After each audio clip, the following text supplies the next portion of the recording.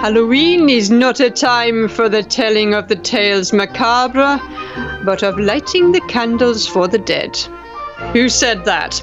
This is Fiorella de Maria bringing you the early show all the way from a cold and wet England. Should I say anything on the programme that strikes a chord, interests you, or heaven help me, causes you to choke on your banana smoothie?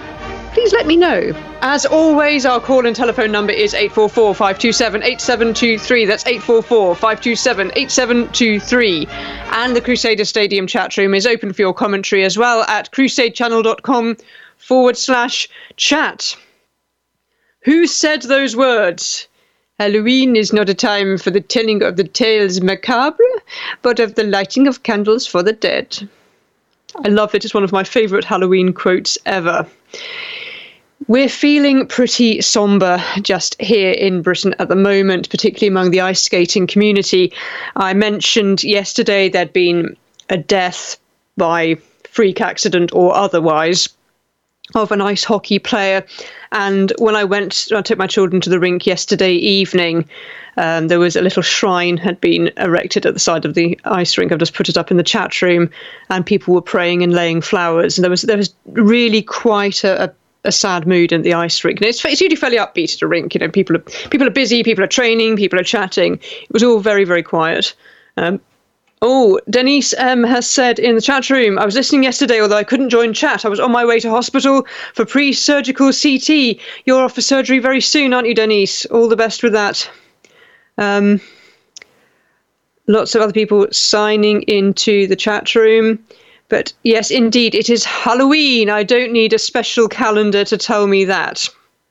Which is fortunate because they've forgotten to change the national days at the bottom of the chat room. Just saying.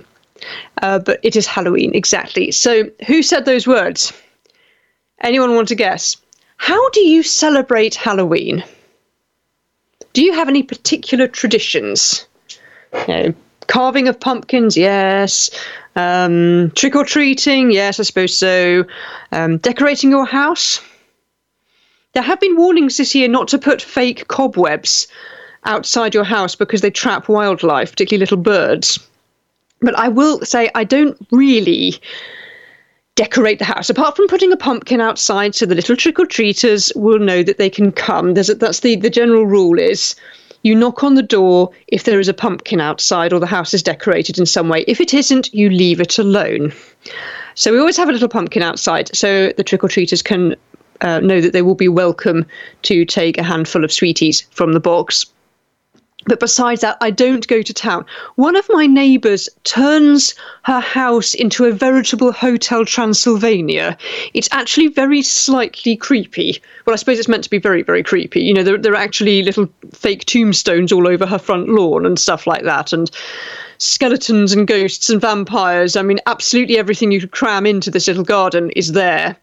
And, you know, she'll have sort of smoke pouring out of the chimney, which is no longer connected to a fireplace, and all sorts of, giant bats and stuff like that.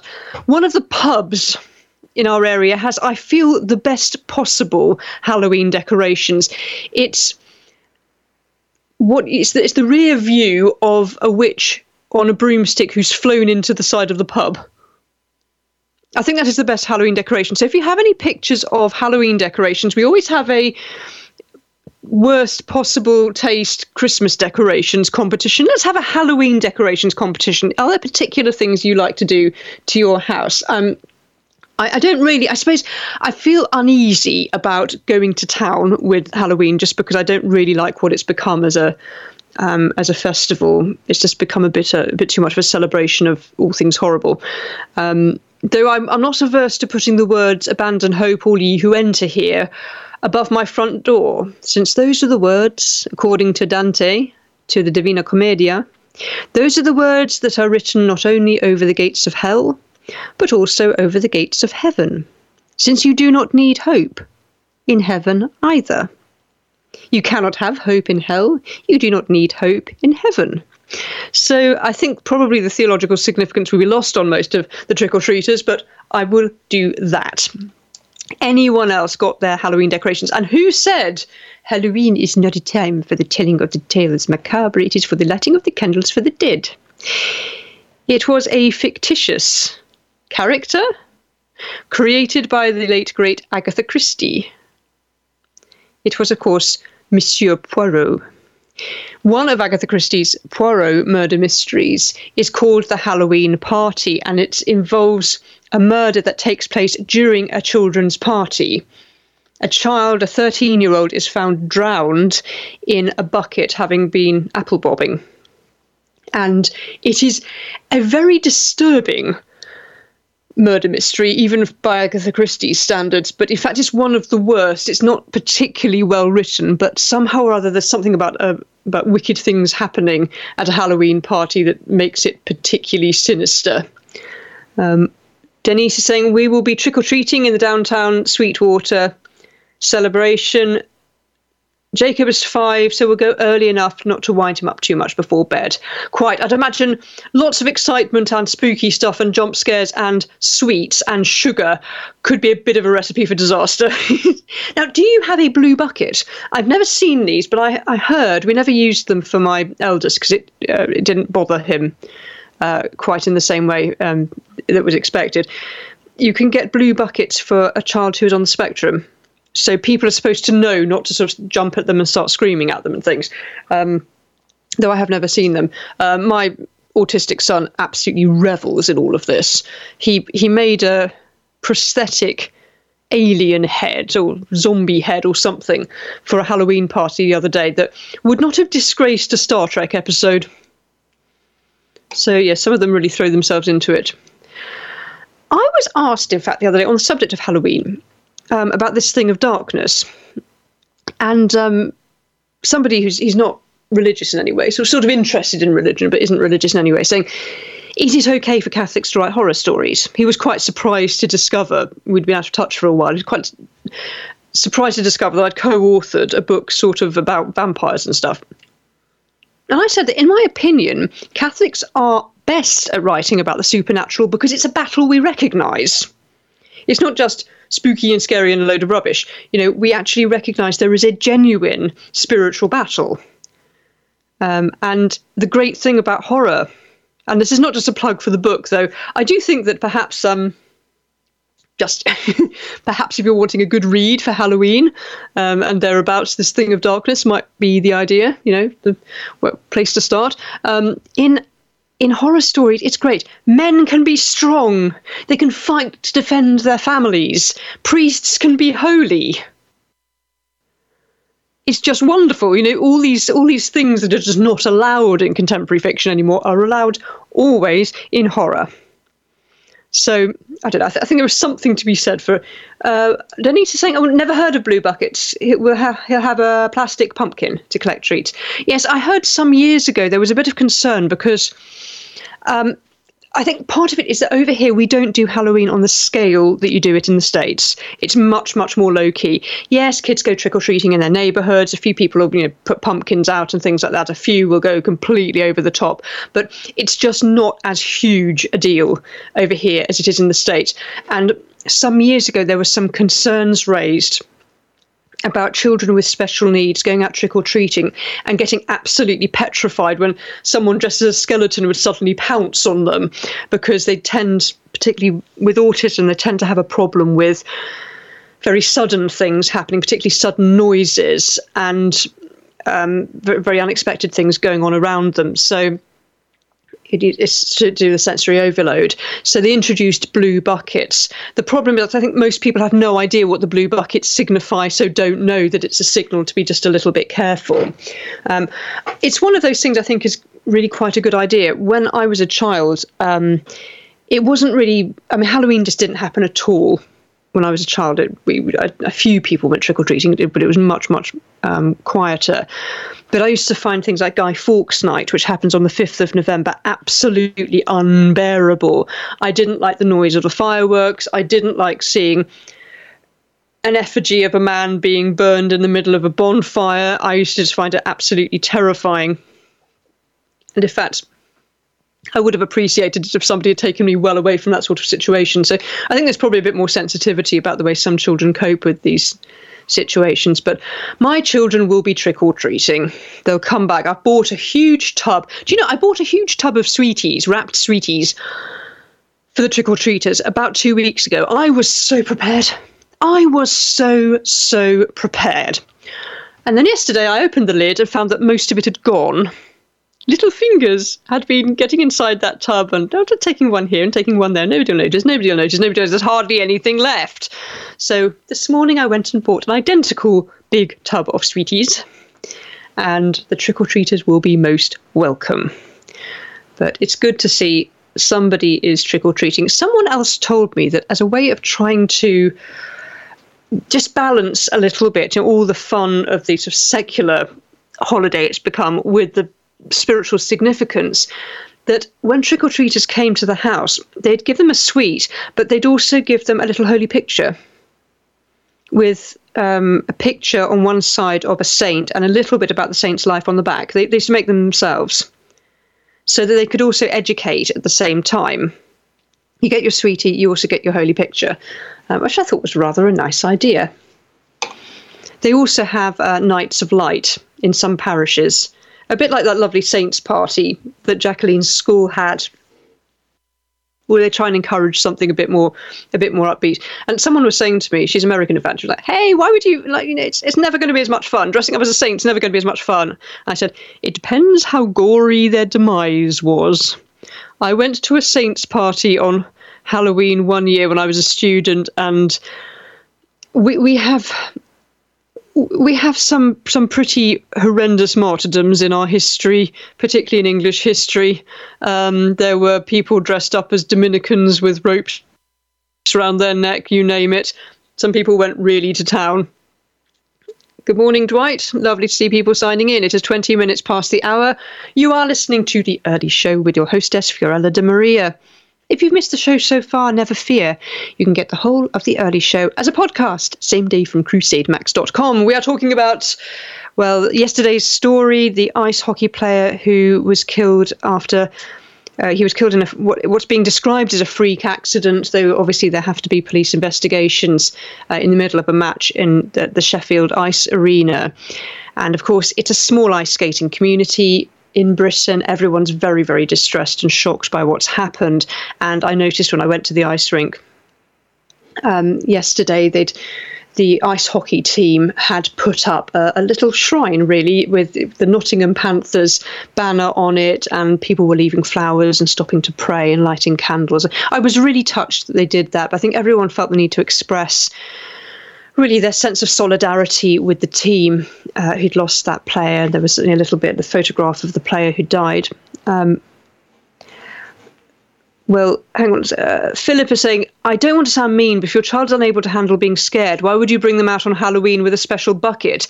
Do something mild during the day.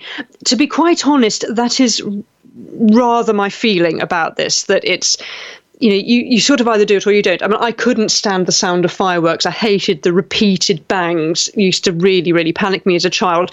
I would infinitely have been preferred to have stayed at home, frankly. There are certain environments that are just not suitable for children, in certain situations. I think the idea with the bucket is that, families who maybe take things to another level, hire people to run after children and things dressed up, maybe would desist, but I don't know. Maggie's saying it's 45 degrees here in Louisiana, downright cold, I'd say. I have no idea what that is, but that sounds like it's probably cold. Hang on, no, I know what it is. Hang on. I think that's about, 10 degrees Celsius, something like that? That's cold. We have had pretty much non-stop rain for weeks now because of Storm Babette. It brought high winds and a lot of rain. There have been flood warnings all over the place. I'm noticing when I'm driving along some of the roads, they've got very bumpy. There are potholes have appeared everywhere as a result of that very, very heavy rain. Jacqueline saying, good morning, everyone. Finally in the chat room. I'm having to go through all kinds of loops and hoops to get in every morning. I've tried several browser logging out. Well, I'm glad you're here, Jacqueline. So glad you got here, because we're talking about Halloween. And I feel that you will have quite a lot of really good ideas about this. Yes, talking about Halloween, how do you celebrate Halloween? Do you decorate your house? Do your kids go trick-or-treating? Do you enjoy it? You know, if you're beyond the stage of taking children trick-or-treating, do you like it when there's the knock on the door and you can hand out sweets and things like that? And who writes the best horror fiction? Catholics, obviously. And the best of all is the KV Turley and Fiorella de Maria partnership. Well, this thing of darkness, anyway. Oh, Jacqueline saying it's hot, humidity and foggy in Florida. That's not such a good combination, is it? Denise, I'm saying same for me today, and it's 46 degrees in East Tennessee. Well, I mean, the weather here has just been absolutely crazy. We had a very mild late summer, early autumn. But then suddenly it just, when the storm hit, it was really bad. And the awful thing is, I'm actually in the part of the country which doesn't rain as much. If you're in the southeast, you don't get quite as heavy rain. It's that when I grew up in the West Country, it was wet all the time. It really, really chucked it down with rain. Now, one of the trope right at the heart of this thing of darkness is the idea that Los Angeles is not a city of angels. It's a city of demons. And you see the way the diabolical creeps its way, possibly. You have to decide if you believe the narrator or not. The way the devil has crept into the Hollywood film industry through the horror industry. And it's supposed to be just a good, intriguing read. We had some quite snooty responses from people saying, actually, Bela Lugosi had a problem with his drink, and that was the only real problem there. It's supposed to be a good yarn, okay? According to veteran actor James Woods, people have no idea how truly evil Hollywood can be, a place far worse than their worst fears. In a now deleted tweet, a fan of Woods asked the true extent of evil Hollywood, and the actor had an eyebrow-raising answer. James, serious question. As someone who has enormous respect for your talent as an actor, I'm curious, how evil is Hollywood? The answer was, multiply your worst fears by 100. There we are. The Once Upon a Time in America star did not elaborate and later deleted the tweet. However, Woods is not the first actor who has made such comments. Actor Jonathan Roumie, hope I'm saying that right, of The Chosen, had some choice words during his speech at March for Life last year. For some time now, we've been witnesses to a mounting polarity between light and dark. We've seen it manifest itself in many facets of culture. But I'd like to address, as I see it, as an artist in the entertainment industry. In the last several years, there's been a sharp and disturbing increase in the darkness of the imagery being used in film, television, and music. The landscape has become increasingly sinister, and in some cases even demonic in tone. More so than in previous years, sometimes subliminal, oftentimes overt storylines involving the occult, witchcraft, demons, and even satanic elements are commonplace in mainstream programming. Many feature spiritually and psychologically disturbing content. He later said that media has become a portal to behaviour and attitude kids want to emulate, that reject God, reject the light, and reject ultimately all those aspects of community which give life. I have observed God subtly but radically being removed from public popular culture over the last couple of decades, replaced with some of the most corruptive images and ideologies for young hearts and minds. So there we are. You have it from those who are actually involved with Hollywood. It's not just a good yarn. Jacqueline saying, truth is often a lot scarier than fiction. It certainly can be. And seeing comments like that from two actors, I think, who are very sincere, it does give you pause. It does make you wonder, what is it you're actually letting into your house when you switch on the television? Oh, King Dude would say, who said that about Hollywood? Woods and who? The actor who plays Jesus in the Chosen. Hang on, let me get his name. I don't watch the Chosen, so I don't know the actor. Let me just find his name. Hang on. Where is it? Raume. Am I saying his name right? Just a minute. Jonathan Raume. Or Rumi. There we are. Those are his words at March for Life. So I'm guessing the transcript will be available somewhere. But no, it is really scary. I remember years ago, a priest saying that having a television in your house is like having an open sewer running through your home. And I thought, really? That sounds a bit extreme. I mean, how much is watching, Gardener's Question Time really a problem? But seeing that, it makes me think maybe it's a lot worse, actually. So there we are. There's a need for some level of vigilance always. But it is true, I think, generally, imagery everywhere has got a lot darker. And I don't know whether it's just the need by artists and writers to keep shocking people. And the more desensitized people get, the more you have to shock. I don't know if that's really what's going on there, but it is quite frightening. Denny's saying, James Woods is originally from Rhode Island, as am I. I've never watched his films. I've no idea what he's like. I'm guessing, is he a Christian if he's making comments like that? But it's interesting to me that he felt the need to delete the tweet. He made such a startling observation and then felt the need to get rid of it. Perhaps it's because he feared people just wouldn't believe it. Ironically, with the breakdown of belief in God, there's a breakdown in a belief in anything beyond the material. So maybe he just felt he couldn't say that.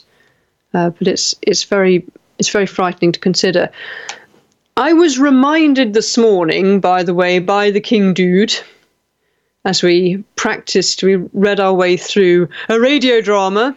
Yesterday was audio drama day, so this is just the right thing, that it is today, not just Halloween, it is National Knock Knock Joke Day. So I expect a lot of really bad knock knock jokes in the chat room, please. Dr. Torres is saying my favourite movies to watch as a kid were Superman, The Wizard of Oz, and any Jesus film, King of Kings and Jesus of Nazareth. Oh, I love Jesus of Nazareth, assuming it's the same one. Robert Powell as Jesus. Oh, gosh. There are certain Bible stories, certain gospel stories that even now when they're read at Mass or I read them, in my mind I'm thinking of the Zeffirelli Jesus of Nazareth, particularly the Nativity. I can just imagine the innkeeper's wife going, "Oh, get out of the stable, you dirty shepherds! How dare you! This poor girl's just given birth." I absolutely loved it. It really brought the world of the Bible to life. Dr. Torres is saying, I wonder what children today would say their favourite films are. Well, the funny thing is, I mean, just talking about this has reminded me of a subject we talked about some time ago on the early show, and that was the huge increase in interest there has been in the West in recent years in anime. And I was talking to the children about this because my children love anime, that they actually find it purer somehow, that it doesn't have the cynicism and the shallowness of so many Western cartoon animations. The young people, that it's usually children and young people who are at the heart of these anime films. They're noble and they're brave and honourable, and they fight for their families, and they look after one another, and they have so many really beautiful virtues and values that children are reaching for.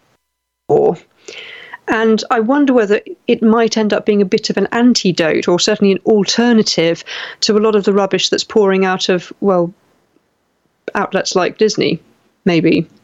Here we go, Maggie. I knew you'd start right. Knock, knock. Who's there? Alpaca. Alpaca who? I pack a suitcase, you load up the car. Boom, boom. Come on, who can best that one? King Dude has posted the clip of the those quotes those comments I was just quoting to you. It's in the chat room, the link. Dr. Torres, yep, the old 1977 Jesus of Nazareth film with Robert Powell, King of Kings, was done in 1961.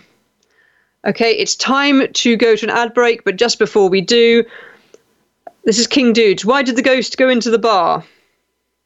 I don't know. Why did the ghost go into the bar? For the booze.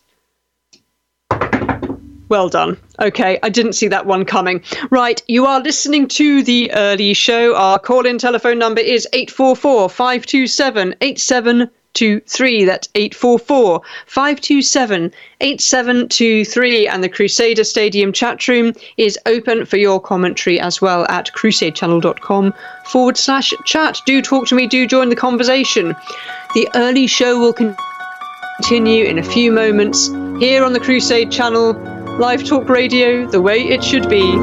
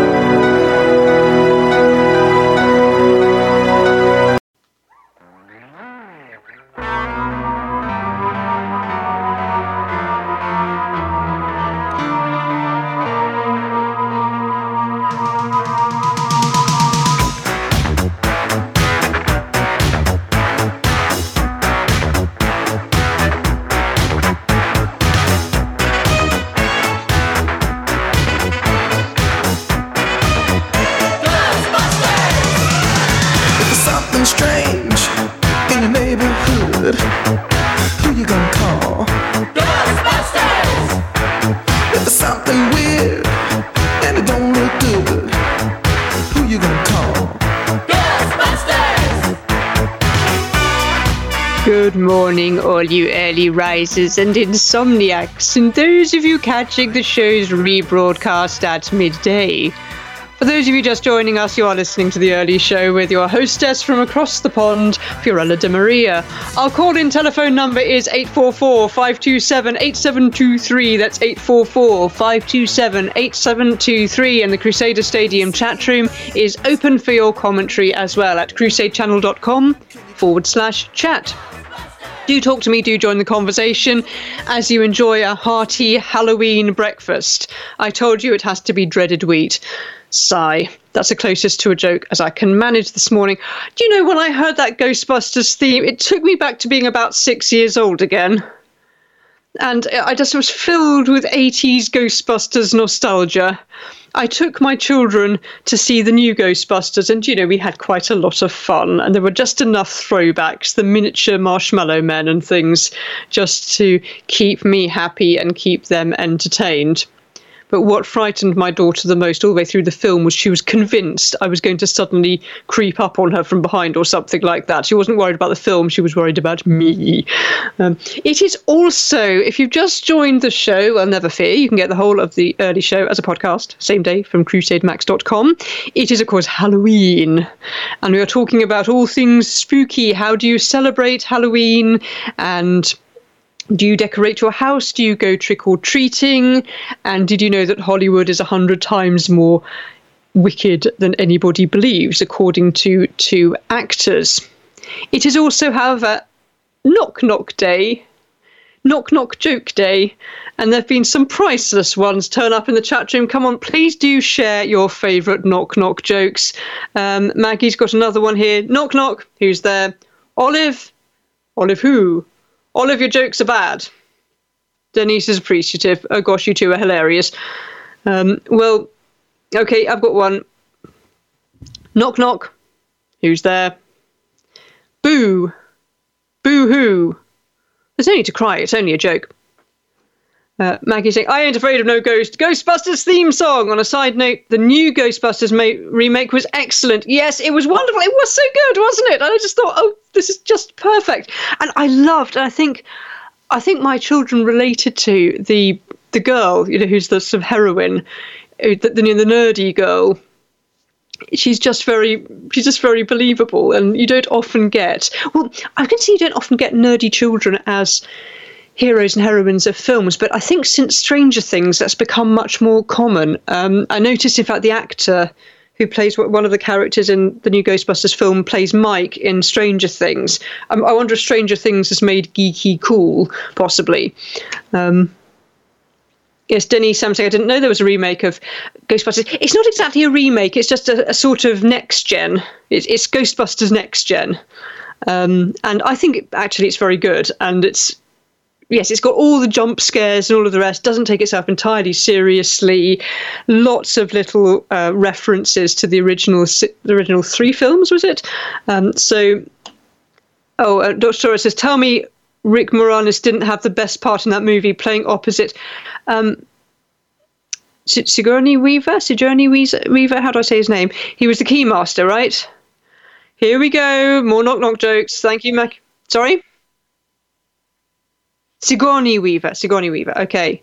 Knock knock. Who's there? Goliath. Goliath who? Goliath down. Goliath thee down. Thou looks tired. I fluffed up the punchline. Sorry. Okay. Here's another one that my children were very fond of some years ago. Knock knock. Who's there? Interrupting cow. Interrupting cow. Ooh. Sorry. Good morning, Paul C. It's 29 degrees in chilly Michigan. Dr. Torres is saying Super 8. I don't know this. I don't know this at all. Looks good. Okay. Oh, if it's got Steven Spielberg has anything to do with it, I guess it'll be good. Okay, Maggie. Yes, this is a great scene from the film, from the new Ghostbusters. He goes. It's funny and disturbing at the same time. One of the adult heroes goes into a huge supermarket, and all these miniature versions of the Marshmallow Man in the original Ghostbusters all suddenly come to life. And they look so sweet, but they're actually psychopaths, and they bite him and things like that, and they jump on flames and they turn each other into s'mores. It's really, really creepy. There's lots of pictures here, and it's funny at the same time. It's a very, very clever idea. I think it's the best scene in the whole film. And you see the man slowly becoming more and more panicked, realising that he's not imagining things. There are really lots and lots of small sentient marshmallow men running around after him. I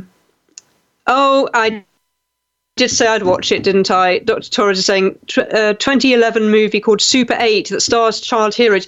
I was trying to remember the name of it after, and I couldn't remember. I'm going to write this down right now. Super 8. Okay, I'm going to write it in great big block capital letters so I don't forget. Just the other day, I was looking for a film for the children to watch, and I was thinking, I keep being given all these wonderful suggestions for films. I never note them down, then I can never remember. There we go. Right, Super 8. Yes. Oh, gosh, it's that one of the miniature marshmallow man with the little umbrella rammed through his head, sticking out of his nose. Yeah, you're right. It's just hilarious and disturbing. Okay, it's actor Paul Rudd. Ant-Man. Okay. Oh, that's the name of the hero in. You see, I'm not, as you can see, I'm not much of a film buff these days. I used to be. Can I just to claw back some self-respect? I used to be quite a film buff. I used to go to the cinema all the time. I knew all the films that were coming out, knew all the actors. Then I started having children, and suddenly getting to the cinema just wasn't a priority anymore. On the very, very few pathetically small occasions I could get a babysitter, I just always thought, well, a film in a few months' time, I can get it on DVD, so why don't I do something else? And so suddenly films and cinemas and popcorn became a distant memory. On one awful occasion, though, I was missing films so much. Going to the cinema was such a big part of my student existence that I was asked to edit. Sorry, no, I definitely wasn't asked to edit. I was asked to review the film Bella when it came to Britain. That was the film that it's a pro-life film. It was about a young woman, a waitress in New York, who's got a crisis pregnancy. The actor who plays alongside her is the actor who played Jesus in Passion of the Christ, and I was so excited about going to the cinema. I went to see the film at 5:00 in the afternoon, or something like that, 4:00 in the afternoon, at some really obscure cinema, because it wasn't shown in all cinemas in Britain, because it was a bit art house. And I booked a ticket just to make sure I could get a seat. And I got there, I got my popcorn, I got a drink, I was going to make the most of this wonderful cinematic experience. And I sat down in the middle of the cinema, and I was literally the only person there.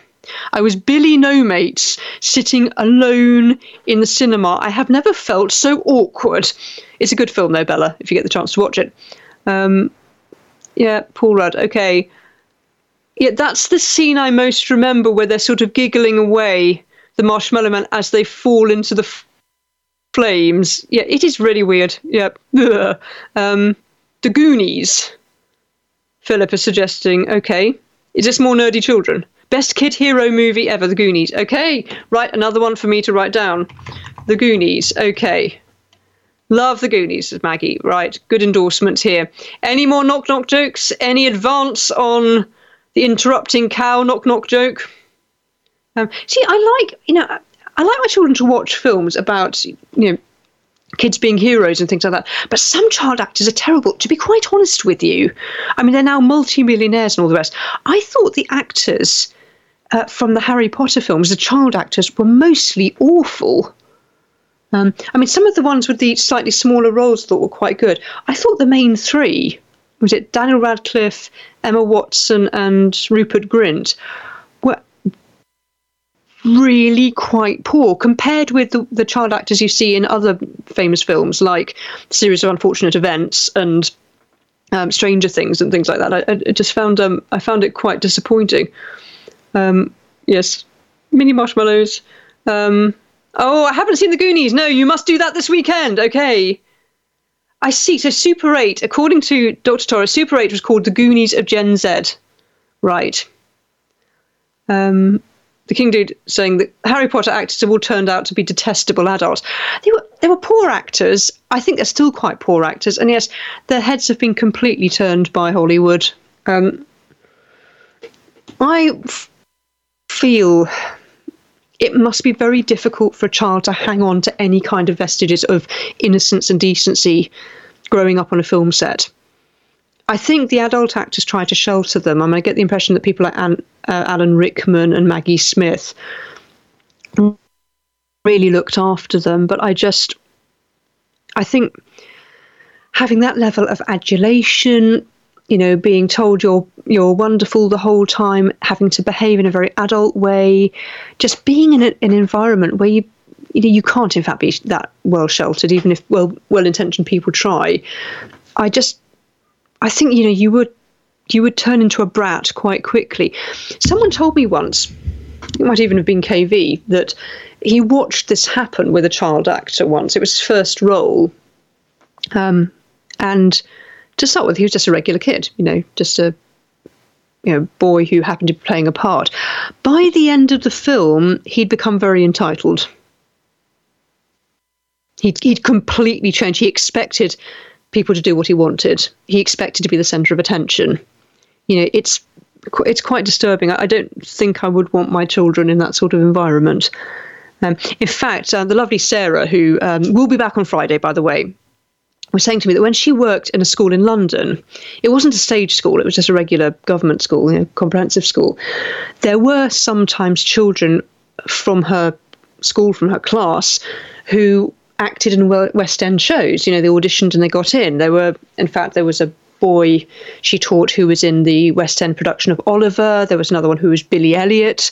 And she said she was very strict, in fact, that because at the same time they were spending half their time at the West End being applauded and told how wonderful they were then back in their classroom, and she would give them detention if they didn't do their homework. And she said it seems harsh, but she needed them to be grounded, and she needed them to know ultimately they were children who were at school, who were studying, who needed to take their work seriously. and they needed somehow or other to negotiate their way between those two very, very different lifestyles. King Dude is saying, Rupert Grint is the most likeable today. I think he always was, actually. When you see interviews of the three of them, he struck me as being the most down-to-earth. Apparently, his family background is not at all unlike the Weasleys. When he read the Harry Potter books, he said a big family of redheads was just his family. It was just, he just thought, this is my family. We are the Weasleys. I am Ron Weasley. And so I think for that reason, if he does come from a very jolly, big jolly family, it probably just left him a bit more grounded than the others. Dr. Shaw is saying, how about the Dark Crystal? Puppets are the best. I don't know that film at all. Any good? Would you recommend? King Dude is saying, in the film Judy, the film shows how a 14-year-old Judy Garland was groomed and seduced by Louis Mayer on the movie set. I dread to think. I remember reading a lot of stories about not just Judy Garland, but a lot of those girls and what happened to them. It must be... I mean, I don't think it was ever really a secret. I think it was an open secret if it was anything else.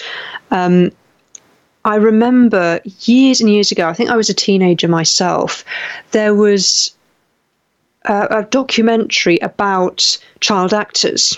And none of them were famous, but they were children you saw auditioning to do an advert or a small part in this, that, or the other. They had a career, but they weren't Macaulay Culkin, who was the big child star of the time. And you saw what happened to them. And in one case, the narrator, he was doing all the background conversation for the whole documentary. You see this girl getting ready to go on set. She's only about 10 years old. And he said, part of her is no longer a child. She is already learning to behave like an adult, to talk like an adult, and very soon to think like an adult. Her childhood has really come to an end. On set, she is a child. Everywhere else, she is no longer a child. She is a working woman. And I just found it horrible. I just thought, I can't imagine doing that. Jacqueline, thank you. To the rescue with a knock-knock joke. Knock-knock, who's there? Banana. Knock-knock, who's there? Banana. Knock-knock, who's there? Banana. Knock-knock, who's there? Orange? Orange, you glad I didn't say banana? Thank you, Jacqueline. Yeah, I think that's the best yet. Anyone else with a knock-knock joke? The King Duty or Meyer, Louis Meyer was Myers in Metro Goldwyn Mayer in MGM. Jacqueline said, according to our kids, our family is a combo of the Croods and the Incredibles. Okay. Sadly and embarrassingly, I have never seen either of those, but I get a general idea. Actually, Jacqueline, my family are supposed to be. My children were talking about this. Who they most related to. They couldn't think of a family that most resembled us. A set family or a stage family, which is why I wrote the skating story. And one of the comments that gets made, I've said this before, I'll say it again, when I'm doing interviews, is kids like stories about big families. I think that there's something about the Weasleys in Harry Potter that is so attractive, just because they are a big jolly family. They are unconventional. And there's always room for other people. Harry is able to be a part of that family. Lady Bellamy saying, The Dark Crystal is a Jim Henson film. It's really good. It's basically Muppets in high fantasy. A lot of fun, great story. I think your kids would really like it, Fiorella. Okay, The Dark Crystal. Right, I'm writing this all down. I've learnt a lesson from all the times I said, I'll look it up, and then at the end of the show couldn't remember a thing. The Dark Crystal. Okay, I have 3 really good film ideas. I've got Super 8, The Goonies, and The Dark Crystal. Okay, Jim Henson classic. Great. It's a parable, according to Dr. Torres. Philip's saying, I hope it's better today. But what happened to kid actors when I was growing up in the 80s was horrible. Sex, drugs, suicide, mental illness hit almost all of them. Sean Astin is one of the few who appears to have survived unscathed. It's very sad. Yes, I think with Sean Astin, he just comes across as so down to earth. It almost felt as if he'd been typecast as Samwise Gamgee, because I've seen him in interview, and he just seems to me to be this very, very regular guy who, fame hasn't sort of hit him in any kind of way. When he was asked about the Gulf Wars, but he was asked about the Iraq War, when all that was happening, when the films were coming out, and he apparently said to a reporter, "I'm a hobbit. Why are you asking me about foreign policy? I'm a hobbit." So no, I've got time for Sean Astin, but I hadn't realised until quite recently that he'd been a child actor. But no, they don't seem to end well, and certainly when I think of the child actors I remember in the 80s, I don't know what's happened to Macaulay Culkin now, but a lot of them have not done well. I know a priest, in fact, who his brother was a child actor. He played David Copperfield alongside Ralph Richardson, and in fact, this priest got to be, aged about 8, got to be in a Roger Moore film called The Man Who Haunted Himself. The Man Who Haunted Himself has 2 sons, and I think they'd cast this priest's brother as the older boy, and because he was at a stage school, and they said, "Oh, I don't suppose you've got a brother?" And he went, "Well, yes, I've got Hugh," and so the 2 of them starred in this. And in fact, he said that his brother did a number of quite big films as a child, but he just could not get work once the cuteness factor had gone. Fortunately for him, he did have a good, solid family background, and he was able to find work doing teaching and training and things like that. Oh, Dr. Torres, The Never-Ending Story. I love The Never-Ending Story. That's another classic of my childhood. Really, really love The Never-Ending Story. Don't watch the Honest Trailers version because it points out all the plot holes. My children have seen The Never-Ending Story, and there's a wonderful reference to it in Stranger Things, which is meant entirely for people our age who remember sort of imagining what it would be like to get all of, what's that big pink dragon, to fly on a huge pink dragon. Maggie, knock knock, who's there?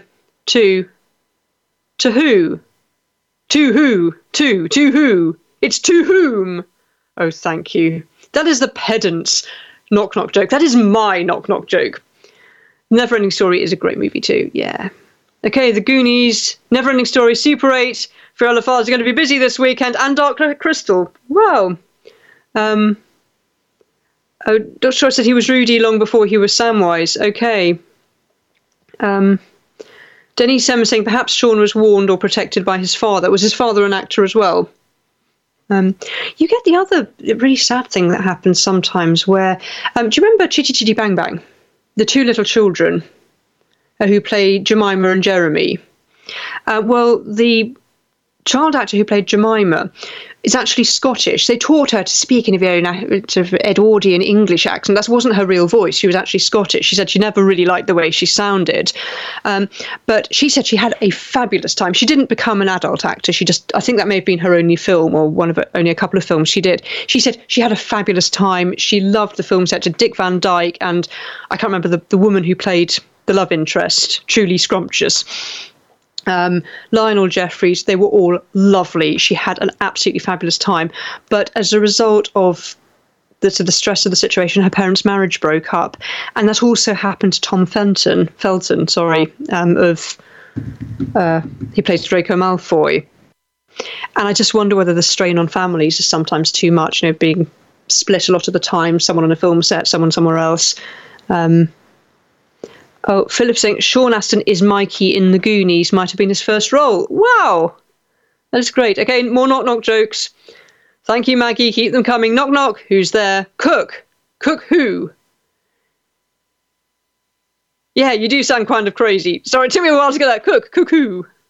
Yeah, you do sound kind of crazy. Thank you.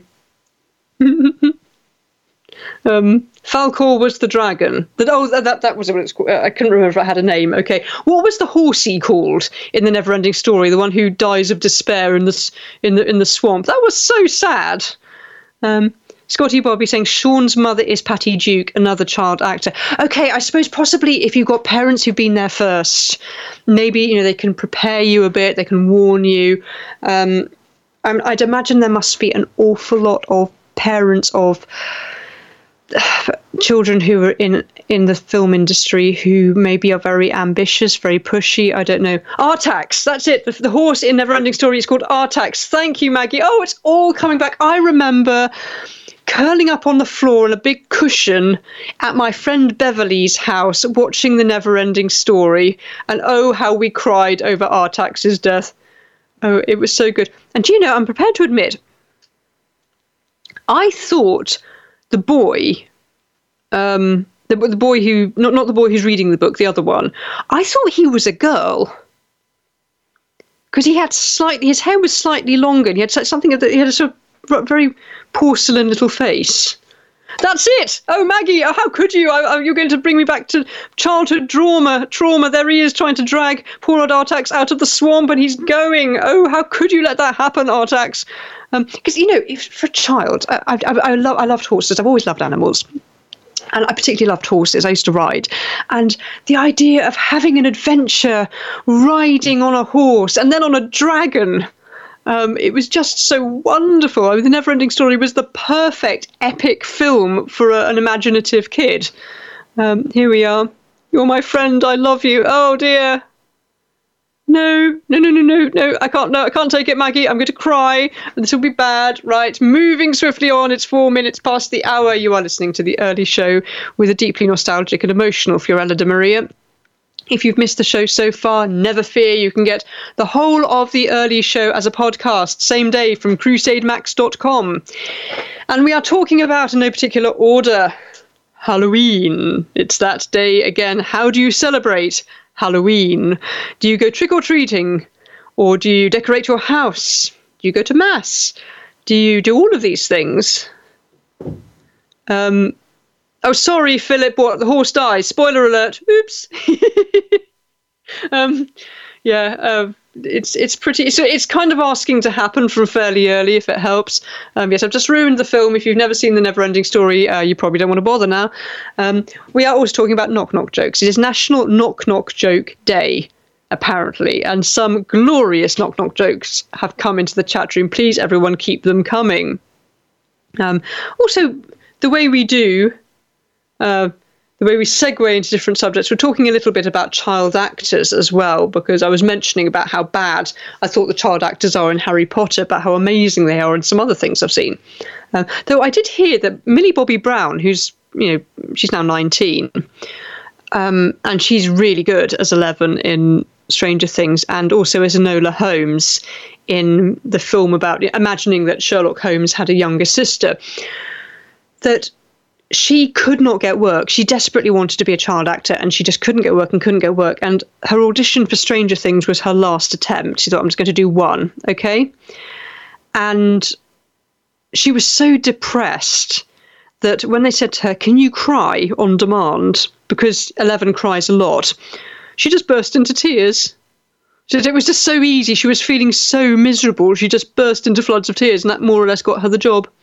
And her father cried when her head had to be shaved, but then I think they just thought of the bank balance really and didn't bother too much. King Dude. Oh, no, hang on. I missed a joke. Thank you, Maggie. Knock, knock. Who's there? No bell. No bell who? There's no bell. That's why I knocked. Okay, I think that is now my favourite. Come on, can you top that one? The King Dude. Neverending Story is a classic. I watched that movie 100 times on the then very new HBO of the 1980s. Oh. There you are, fed your imagination. Denise M saying Sean's father was John Astin. He and Patty Duke were married. King Dude, Rudy. Okay. King Dude, John Astin was Mr. Adams of the Adam Family TV show. Aha! Now, is that what Sean Astin is making fun of then in Stranger Things? It's Halloween. It's the beginning of the second series. And Sean Astin is playing this sort of slightly awkward, very, very clever, but slightly awkward boyfriend of Joyce. And he decides to dress up for Halloween, and he's dressed up as Dracula. I wonder if he was sort of pretending to be his father. So it was Mr. Adams when he puts the teeth in. I wonder if that was a sort of family joke almost. Philip, no way. Childhood trauma on a windowsill. It's two, if you haven't seen this, there's two cactus plants, and one of them has whatever the hero's name is, so I'm not very good with names, have you noticed? And Artax, and he's and Artax is being buried. Oh dear. No, I think it's a desperately sad scene. It was almost too edgy. I did find as well the bit, in the Neverending Story where he takes the book upstairs to the attic to read. I'm sure there's a skeleton in there. Maybe it was just a biology lab exhibit or something like that, but there were definitely some images in that attic where I thought, what sort of a school is this? But there we go. Yes, the Neverending Story. Ooh, how did we get to the Neverending Story from Halloween? Sorry, I love the way that happens. Any more knock-knock jokes? Any more suggestions for a holy Halloween? It's my daughter's birthday tomorrow. And birthdays are a big thing in our family. We make a huge issue of them. But I always remember the fact that I went into labour on Halloween, because it's always stayed in my mind. First of all, that in the Royal Surrey Hospital, no one can hear you scream. And secondly, that there was a shortage of midwives that night because someone hadn't turned up. And the midwife on duty had been begged to stay on just to make sure there was some cover. And I heard her say, no, I promised to take my children trick-or-treating. So that was Halloween, Halloween to be forgotten or never forgotten, depends how you see it. But fortunately, my other children were very distracted, handing out sweeties to trick-or-treaters and things like that all evening, so they didn't miss me too much. Here we go. Thank you, Maggie. Knock, knock. Who's there? Doctor Who. Oh my gosh, I'm such a big fan. That is what my son's costume looked like. I was trying to remember what that prosthetics he did. It was the lizard woman from Doctor Who. I went off Doctor Who after the lesbian lizard gave so many gender lectures that I got so bored. I just thought, no, less ideology, more Cybermen, more Daleks. Oh please, Dr. Torres. I can't think of Gomez Adams without thinking Raul Julia. Okay, knock knock. Who's there? Hike who? I didn't know you liked Japanese poetry. Oh. By the way, if you like haiku or just find it amusing, please find, it must be on YouTube somewhere, the part from the James May Our Man in Japan series where he's reciting haiku to the head of the Haiku Society in Japan. And the Japanese are known for being painfully polite in society, and he starts by saying, actually quite beautiful haiku he's written. He's a musician by training, so he's actually very cultured. Rather beautiful haiku, and then they get more and more and more absurd, and you can see this married couple's faces as they're desperately trying to maintain their supportive smile as he talks more and more gibberish. Do try and find it, please. Okay. Raul Julia was a prince among thieves as an actor. Okay. Sorry, these names are just passing me by. Okay, Philip. So Fiorella wins the most realistic costume by giving birth at party. Yes, that would have been something, wouldn't it? No, it's just one of those details. I just remember thinking, am I actually going to give birth on Halloween? How weird is this going to be? But she hung on till All Saints' Day. I mean, in terms of casting fear into somebody's heart, Darling, My Waters Have Broken is pretty good. You don't have to sort of jump scare any other way, really. It's 11 minutes past the hour. How on earth does the time fly? I want to see when Mike comes on from Crosstalk if he's going to be loaded with knock-knock jokes. Maggie, thank you. Knock, knock. Who's there? Alien. Alien who? Alien, wait. How many aliens do you know? Where are you getting these from? There must be is there a website for knock-knock jokes? Because I know there's a website for light bulb jokes. So I'm guessing it's something similar to that. Oh yes, one of the reasons why we've ended up talking so much about films is that, according to James Wood of Once Upon a Time in America fame, he was asked how evil is Hollywood on Twitter, and he said, "Think of your most evil idea and then times it by 100." The tweet was then deleted. Why did he delete the tweet? Was he forced to delete the tweet? I have here, in fact, just to round off, people's funniest Halloween memories. Okay, some of them I'm not even going to repeat because they're too lewd for this time in the morning. But here we are. Let me just share a few. I was the class clown, thought it would be funny to come to school dressed as our teacher for Halloween. I showed up early and sat at the teacher's desk. Then the teacher comes in dressed as me and sat at my desk. I guess he overheard my plan. I think that was pretty well played by the teacher. In 1994, I went to a party where 3 people dressed up like David Hasselhoff from Baywatch. At one point, someone accidentally fell into the pool and all the Hasselhoffs jumped in to save him. Good morning, WK Sumner. Okay, this is actually the stuff of nightmares. I brought the wrong kid home. Didn't notice till the mask came off. How would you explain that one? Then the police came, presumably. Now, this is a Neighbours from Hell kind of story. One time my mum did a full witch costume, green face and all. Neighbour asked, "Finally dressed as your true self?" She said, "No, I modelled it off your wife's wedding photos." We don't speak to them anymore, but to be fair, he was rude for no reason. Yes, I'd imagine that would be a bit awkward. Okay. I think, am I right in thinking just from reading these that Halloween, you just get dressed in fancy dress. It's not always spooky fancy dress. People just dress as all sorts of things. Is it a kind of excuse for a big national costume party? Because I'm guessing that because like this person here dressed up as in a taco costume. She came into the shop, ordered tacos, and about 3 bites in said, "Is this cannibalism?" I'm guessing tacos aren't supposed to be scary, are they? Oh gosh. This is really creepy. We had a lady down the street, Crazy Lynn. She gave us cigarettes instead of candy. We were like 8 years old. Okay, weird, really weird. Right. I'll just leave it there, I think. Mike, are you there?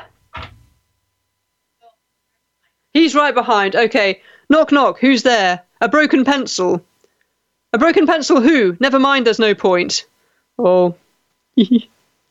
Gosh, do you know, knock-knock jokes were so in when I was a child. I mean, there were hundreds of the things, and I can't remember very many of them now. I only really remember the ones my children have regaled me with. It's Philip saying it's a costume party for sure. Yes, I sort of have been a bit surprised when I was preparing the show this morning, sort of reading Halloween stories and stuff. Actually, how many people dressing up as someone from Baywatch and things like that? I thought, well, that's not a spooky thing. Okay. All right, last one, Maggie. Restrain yourself. Knock, knock. Who's there? Dewey. Dewey who? Do you have to tell? Stop. Do you have to keep telling silly jokes? I need my lunch. Chicken Lady is saying adults have hijacked Halloween from the kids. Do you know? I think there might be something to be said that. Where in the Smokies are you, Smoky Mountain Mike? Mike, are you there? Hello. He's got. Do you know? I think something happened. I think it's a bit like one radio drama idea we had years ago was called Dead Air, and something terrible happens to a radio DJ. So maybe it's actually happened. Maybe this is dead air. Maybe Mike is no longer in the studio. Maybe Mike has been abducted by aliens. Or something else. Or he's in the upside down. I'm here. You made me jump. I'm in the chat room, but I'm actually beneath the earth. That's actually slightly scary. Thank you. Yes, I've been working on it. It's really good. Well played, Mike. Well played.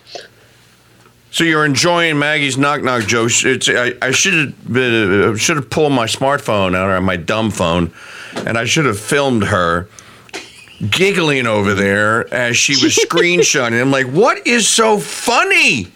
Yeah. And then 20 seconds later, I see a knock-knock joke in the chat room. Mm-hmm. A terrible one. They're great because they're terrible. Let's face it. It's like crack. They're so bad, jokes. They're good. Mm-hmm. That's how... You don't do Christmas crackers, do you, in the States? Christmas crackers? Yeah. No. We do all manner of Christmas cookies, but okay, you call a cracker. Okay, we call it a cookie, you call it a biscuit. No, a Christmas cracker. What's a Christmas cracker? Is not edible. What is it? It's a sort of, it's like a kind of tube wrapped in paper, and it's got a banger inside and little toys and hats and party hats and things. And one person pulls a banger, one. as in bangers and mash, or a banger? No, bangers is the thing that goes bang. Okay. Like a little fire. Oh, you know what? My brother's ex-wife was from Ipswich, and she would bring those bangers to Thanksgiving. Yes, and you pull them. Yes, you pull them and they explode. Yeah, and little toys and hats and things fall out. Why did the policeman ticket the ghost on Halloween? Okay, let me think about this one.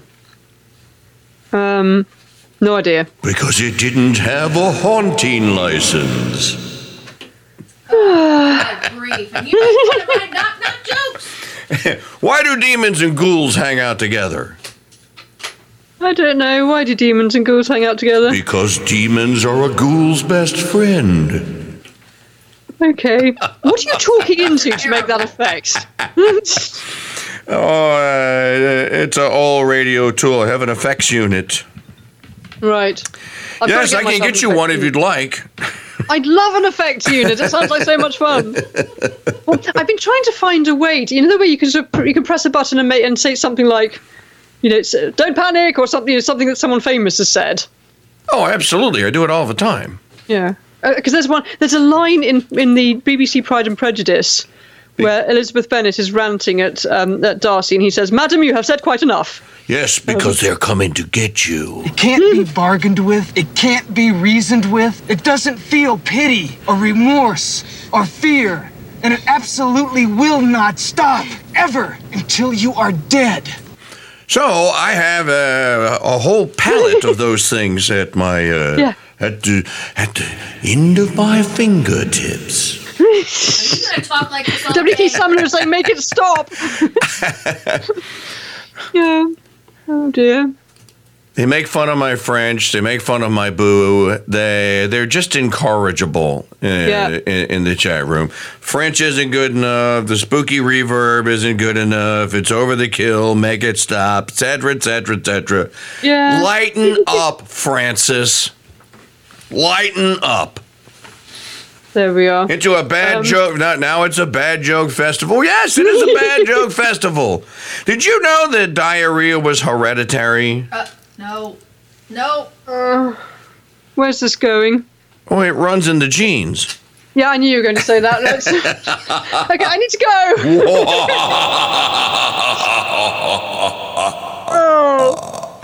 You're not going anywhere. We got 10 minutes left. You are not excused. You are not excused. If I have to get up at 2:30 in the morning so I can run through lines on the summons, you can hang out for another 10 minutes. Okay. My postman said, "Ooh." Yes, I know exactly what he means. Well, Maggie, Yes, where's the knock-knock jokes? It's National Knock-Knock Joke Day. My last one. I actually have work. That was actually the last one? I mean, the last one I posted. I have more. Okay, well, hang on. So John Aston, I never made that connection that John Aston was Sean Aston's father. I didn't. I don't know. It who John never Aston is, occurred you to see. me. Yeah. Apparently so. I don't know. But here, you want the real scary news of the day? What? Oh, McDonald's has finally buckled to inflation. A Big Mac combo meal is now $18. That's in Connecticut. The average, as Bob Barker would say, the actual retail price average in the United States is $14. Let me translate that for you. What's the exchange rate now? About what? A pound 35, pound 40, dollar for a pound. So we could take $1.45 to get 1 pound. So a Big Mac combo meal would be about 20 pounds for you. That's a lot. Mind you, I don't think we have those Big Mac combo meals. Do you have McDonald's? Of course we do. Well, they're everywhere. Do you realise, in my hometown, the British Heart Foundation shop is being turned into a McDonald's? No. I mean, that's a nice sick joke, isn't it? Oh, it is. The British Heart Foundation is a charity, as it probably suggests, that's supposed to improve, it's supposed to promote having a healthy heart. And it's becoming McDonald's. And it's become McDonald's instead. That's funny. So do young Hugh and the other younger De Marias, do they go out trick or treating? Oh yes, with their friends. So All Hallows Eve. So you were in labor for Francesca? For Natalia, my youngest. Natalia. And Yep. were you saying, were you going through novenas? Oh, please, Blessed Mother, don't let her be born on Halloween. Yes. Well, I knew she wouldn't because I always had really long labours. So I suspected she was going to be in November. Also, we have so many October birthdays in my family. It was just refreshing having her slip over into the next month. And All Saints Day. What a great day to have a birthday on. Yeah, we always say she was born on All Saints, so we named her after Christmas. Oh, Natalia. That's right. Feliz Navidad. That's right. There is, in fact, a Saint Natalia and a Blessed Natalia. There's a Polish saint. So Natalia, that's Italian, right?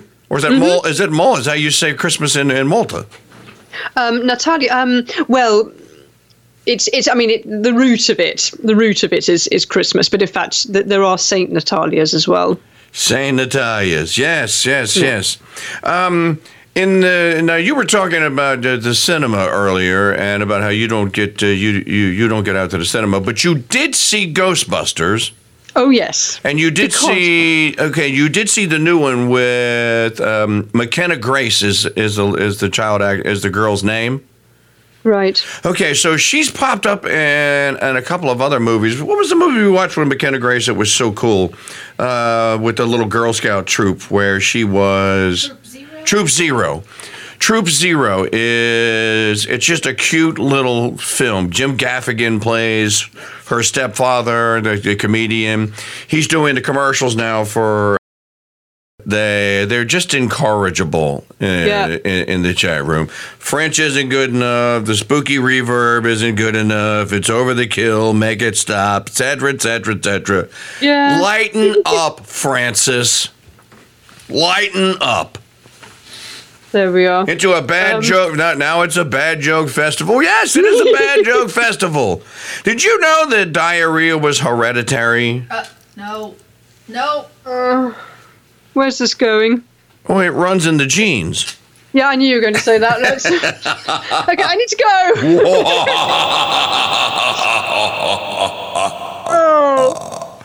You're not going anywhere. We got 10 minutes left. You are not excused. You are not excused. If I have to get up at 2:30 in the morning so I can run through lines on the summons, you can hang out for another 10 minutes. Okay. My postman said, ooh. Yes, I know exactly what he means. Well, Maggie, where's the knock-knock jokes? It's National Knock-Knock Joke Day. It's my last one. I actually have work. That was actually the last one? I mean, the last one I posted. I have more. Okay, well, hang on. So John Astin, I never made that connection that John Astin was Sean Astin's father. I didn't. I don't know. It never occurred to me. Yeah. Apparently so. I don't know. But here, you want the real scary news of the day? What? Oh, McDonald's has finally buckled to inflation. A Big Mac combo meal is now $18. That's in Connecticut. The average, as Bob Barker would say, the actual retail price average in the United States is $14. Let me translate that for you. What's the exchange rate now? About what? A pound 35, pound 40, dollar for a pound. So we could take $1.45 to get 1 pound. So a Big Mac combo meal would be about 20 pounds for you. That's a lot. Mind you, I don't think we have those Big Mac combo meals. Do you have McDonald's? Of course we do. Well, they're everywhere. Do you realise, in my hometown, the British Heart Foundation shop is being turned into a McDonald's. No. I mean, that's a nice sick joke, isn't it? Oh, it is. The British Heart Foundation is a charity, as it probably suggests, that's supposed to improve. It's supposed to promote having a healthy heart. And it's becoming McDonald's. And it's become McDonald's instead. That's funny. So do young Hugh and the other younger De Marias? Did they go out trick or treating? Oh yes, with their friends. So All Hallows Eve. So you were in labor for Francesca? For Natalia, my youngest. Natalia. And Yeah. were you saying, were you going through novenas? Oh, please, Blessed Mother, don't let her be born on Halloween. Yes. Well, I knew she wouldn't because I always had really long labours. So I suspected she was going to be in November. Also, we have so many October birthdays in my family. It was just refreshing having her slip over into the next month. And All Saints Day. What a great day to have a birthday on. Yeah, we always say she was born on All Saints, so we named her after Christmas. Oh, Natalia. That's right. Feliz Navidad. That's right. There is, in fact, a Saint Natalia and a Blessed Natalia. There's a Polish saint. So Natalie, that's Italian, right? Or is that Is it Malta? Is that how you say Christmas in Malta? Natalia. Well, it's. I mean, the root of it is Christmas, but in fact, there are Saint Natalias as well. Saint Natalias, yes. Now you were talking about the cinema earlier, and about how you don't get you don't get out to the cinema, but you did see Ghostbusters. Oh yes, and you did see the new one with McKenna Grace is the child act is the girl's name. Right. Okay, so she's popped up in a couple of other movies. What was the movie we watched with McKenna Grace that was so cool? With the little Girl Scout troop where she was... Troop Zero. Troop Zero it's just a cute little film. Jim Gaffigan plays her stepfather, the comedian. He's doing the commercials now for, what's the company Jim Gaffigan's doing the commercial for? In any event, the remake of Ghostbusters was very worthy of the original, was it not? Oh, absolutely. And I won't spoil it for anyone, but the final scene. Now, here's a fun, ghouly fact that most people won't know.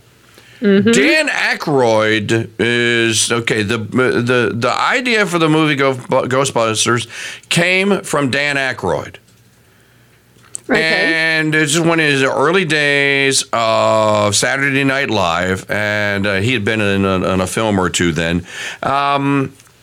But what people don't know about Dan Aykroyd, and I watched if you watch the Ghostbusters the movie when the new one came out, they had a feature that they did that was the making of the first Ghostbusters, which wasn't going to be made until they convinced. So they had to convince Ivan Reitman to actually to actually direct it.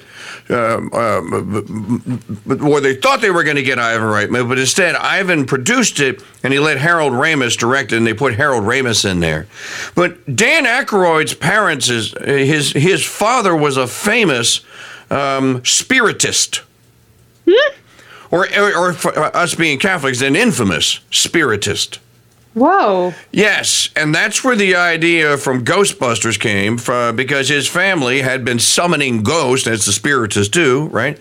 Had been summoning ghosts his whole life. So he grew up around that.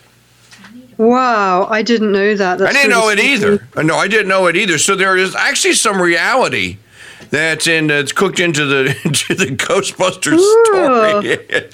That's actually quite upsetting. And most people won't know about it. And you were talking about James Woods. I don't know why James Woods would have deleted that tweet, because he didn't delete anything. If he puts it up there, he means it. Well, I've been following James Woods for 10 years on Twitter. And if that guy puts something on Twitter, he means what he posts. Now, maybe Twitter, even if they threatened him, he wouldn't have taken it down. Here's an interesting one. I wasn't in on a conversation, but I was in on a live stream on Twitter 2 nights ago featuring child actor. Do you remember Ricky Schroeder? Nope. No recollection at all. Maggie can look up the films he was in. I want to say he was the kid that was in Kramer versus Kramer. Oh, yes, I remember that film. Okay, so he was a child actor. He was very famous, and he was getting a lot of parts until he went through puberty and was a young teenage actor, and then he met the real Hollywood. He was asked by one of the producers or whatever on some film that he was working on. He was basically invited into the pervert ring, and he refused. And as soon as he refused, well, then they refused to continue giving him roles. Wow, where did this come out? He did an interview with the people that made the movie Out of Shadows. Out of Shadows is an expose of two very successful, highly compensated Hollywood stuntmen who they both converted to Christianity. They were agnostics, and I think one of them is actually a Catholic. I don't think that Mike is, but they started putting the pieces together, the things that they were seeing all around them that they had seen in Hollywood. And because they had been invited to some of the parties that the Hollywood intelligentsia have that turn out to be hosted by the likes of Marina Abramovic, and there's spirit cooking, and there's Satan worship and snakes, and then, of course, there's child sacrifice going on. So, what? Oh, yes. You don't know about this? So what's this film called you were talking about? It's called Out of Shadows. Not Out of the Shadows, Out of Shadows. It's a documentary. If you go to outofshadows.org, you can watch it there. Okay. So this just blows the whole thing open. It blows the whole thing open about who runs Hollywood and what they do with the children that come through there, which is why the story is so shocking when people hear it today, although it really shouldn't be, given the history of Fatty Arbuckle and other perverts that kind of founded Tinsel. The Crusade Channel. Talk radio the way it should be. Broadcasting live from Madisonville, Louisiana, and streaming 24/7 at crusadechannel.com. You slip out of the fashion a little bit. Well, we are going to get to our regularly scheduled programming and bid you adieu and a happy All Hallows Eve. Happy All Hallows Eve, and speak to you on All Saints Day. Or vigil of All Saints Day, right? Because that's what it is. It's a vigil of All Saints Day. You're actually supposed to fast at least one meal today, as you are on all vigils. Of course, I won't forget.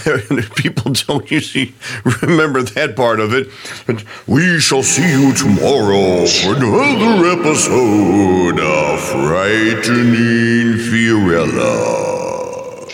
It is 34 minutes past the hour. It's been my absolute pleasure to bring you the early show all the way from chilly England. Don't forget to write to me at Fiorella@crusadechannel.com, and the chat room is open for your commentary at crusadechannel.com/chat. I will now leave you with the King Dude, Mike Church himself. You're listening to the Crusade Channel, live talk radio the way it should be.